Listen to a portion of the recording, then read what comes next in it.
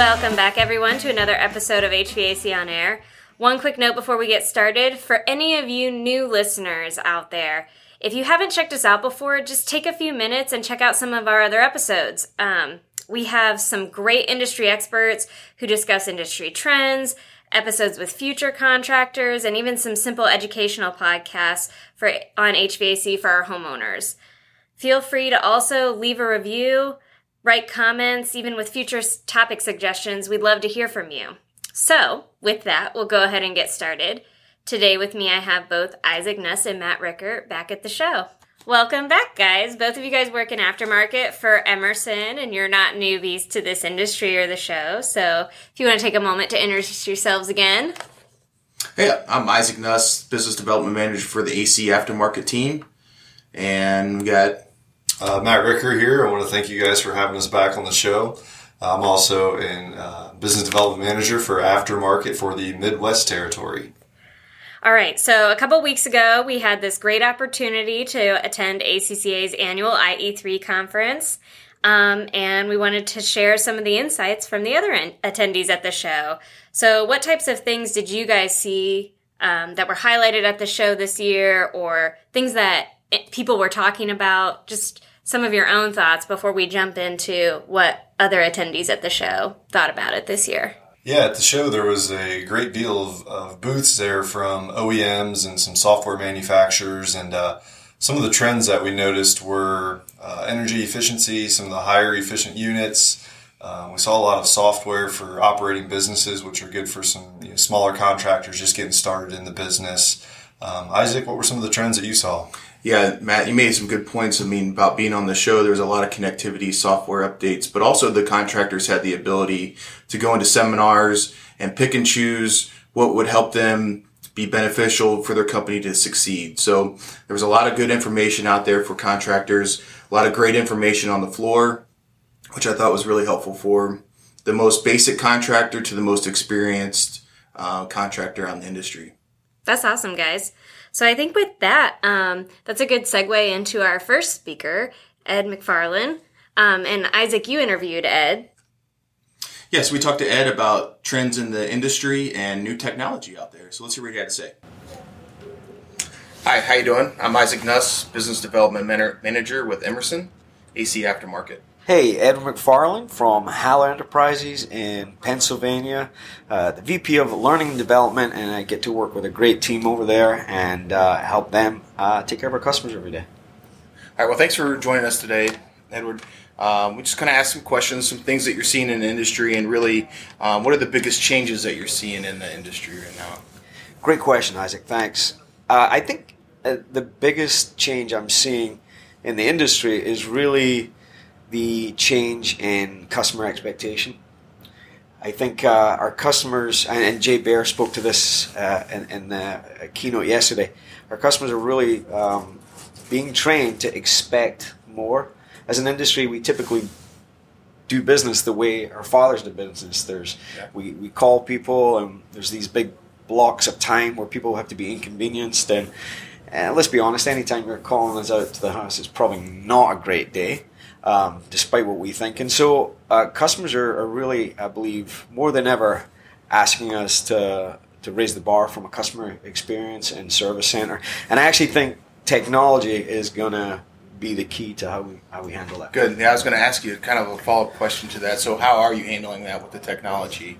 Are you approaching them differently to meet those expectations? What types of channels are you using? Great question. I think the first thing we're trying to do is listen. Okay. I think the customers will tell us how they want to be treated, and so we've been doing a lot of that. We've been able to partner with some great industry partners. For example, we use home service chats for something as simple as a demand or live chat, because it needs to be a consistent experience. It needs to be on 24 hours a day, because we deal with customers' emergencies.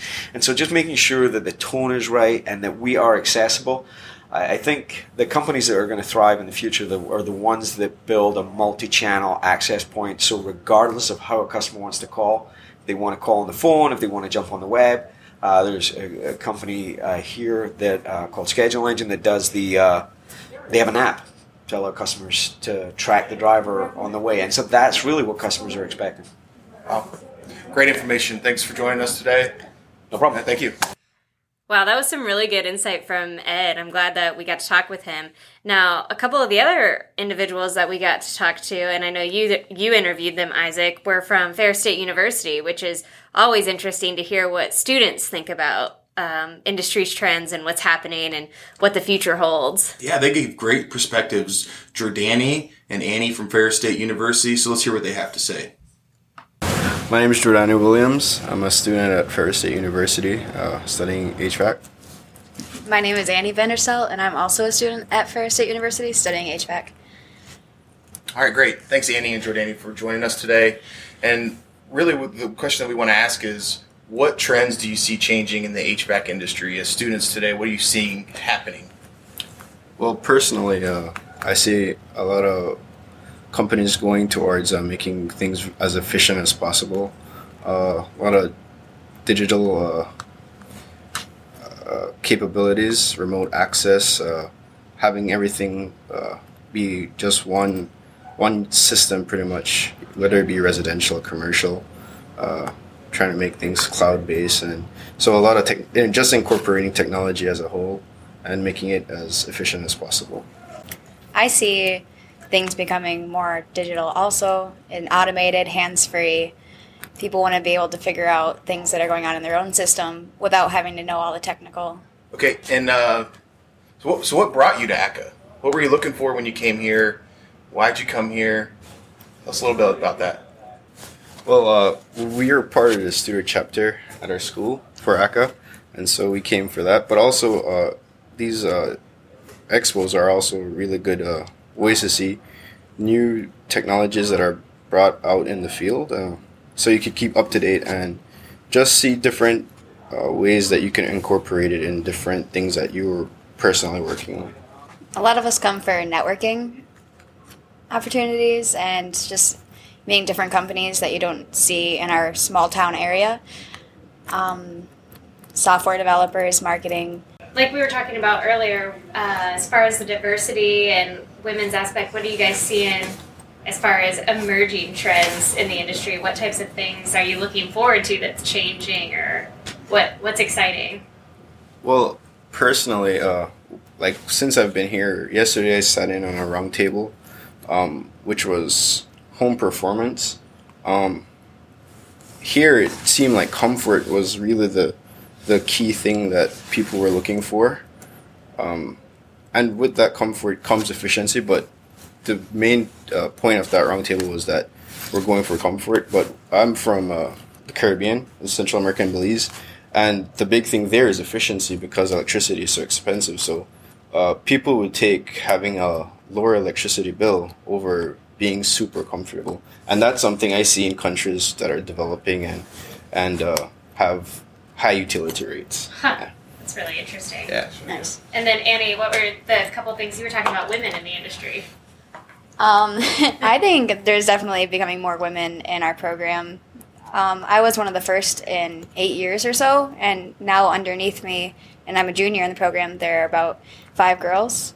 And Wow. we go to recruit and talk at women in technology meetings and just try to bring more girls in, because I don't think they know too much about the program. A lot know about engineering and are interested, but HVAC is such like a niche.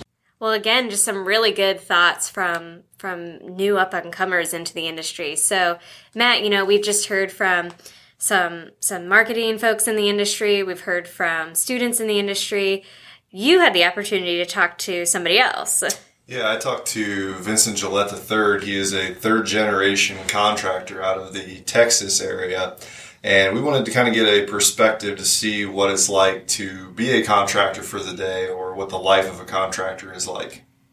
So let's take a listen to that. Hi, I'm Matt Ricker here with Emerson on the AC Business Development. We're out here at IE3 and we're discussing with the contractors a little bit. So I've got Vince Gillette here. Vince, you want to introduce yourself real quick? Hi, I'm Vincent Gillette with Gillette Air Conditioning out of San Antonio, Texas.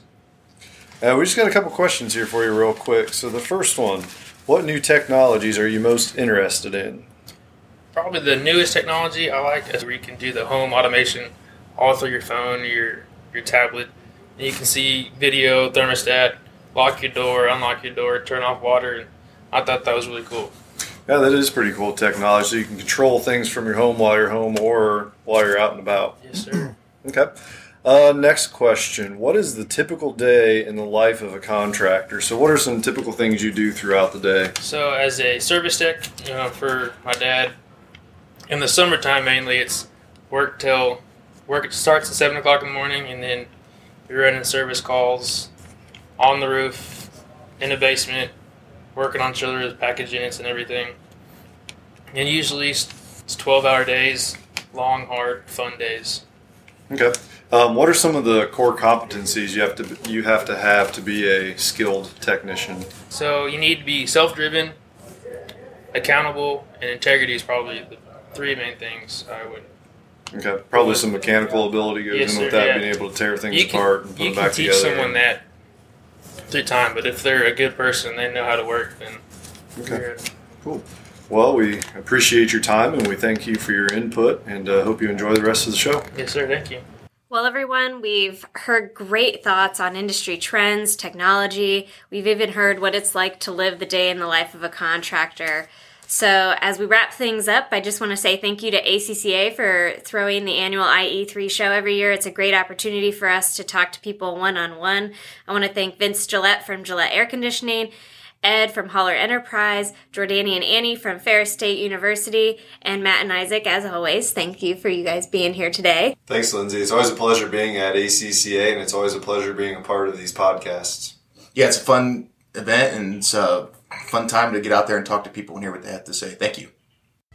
And as always, check us out at ac-heatingconnect.com and follow us on Twitter and Facebook at Copeland Scroll.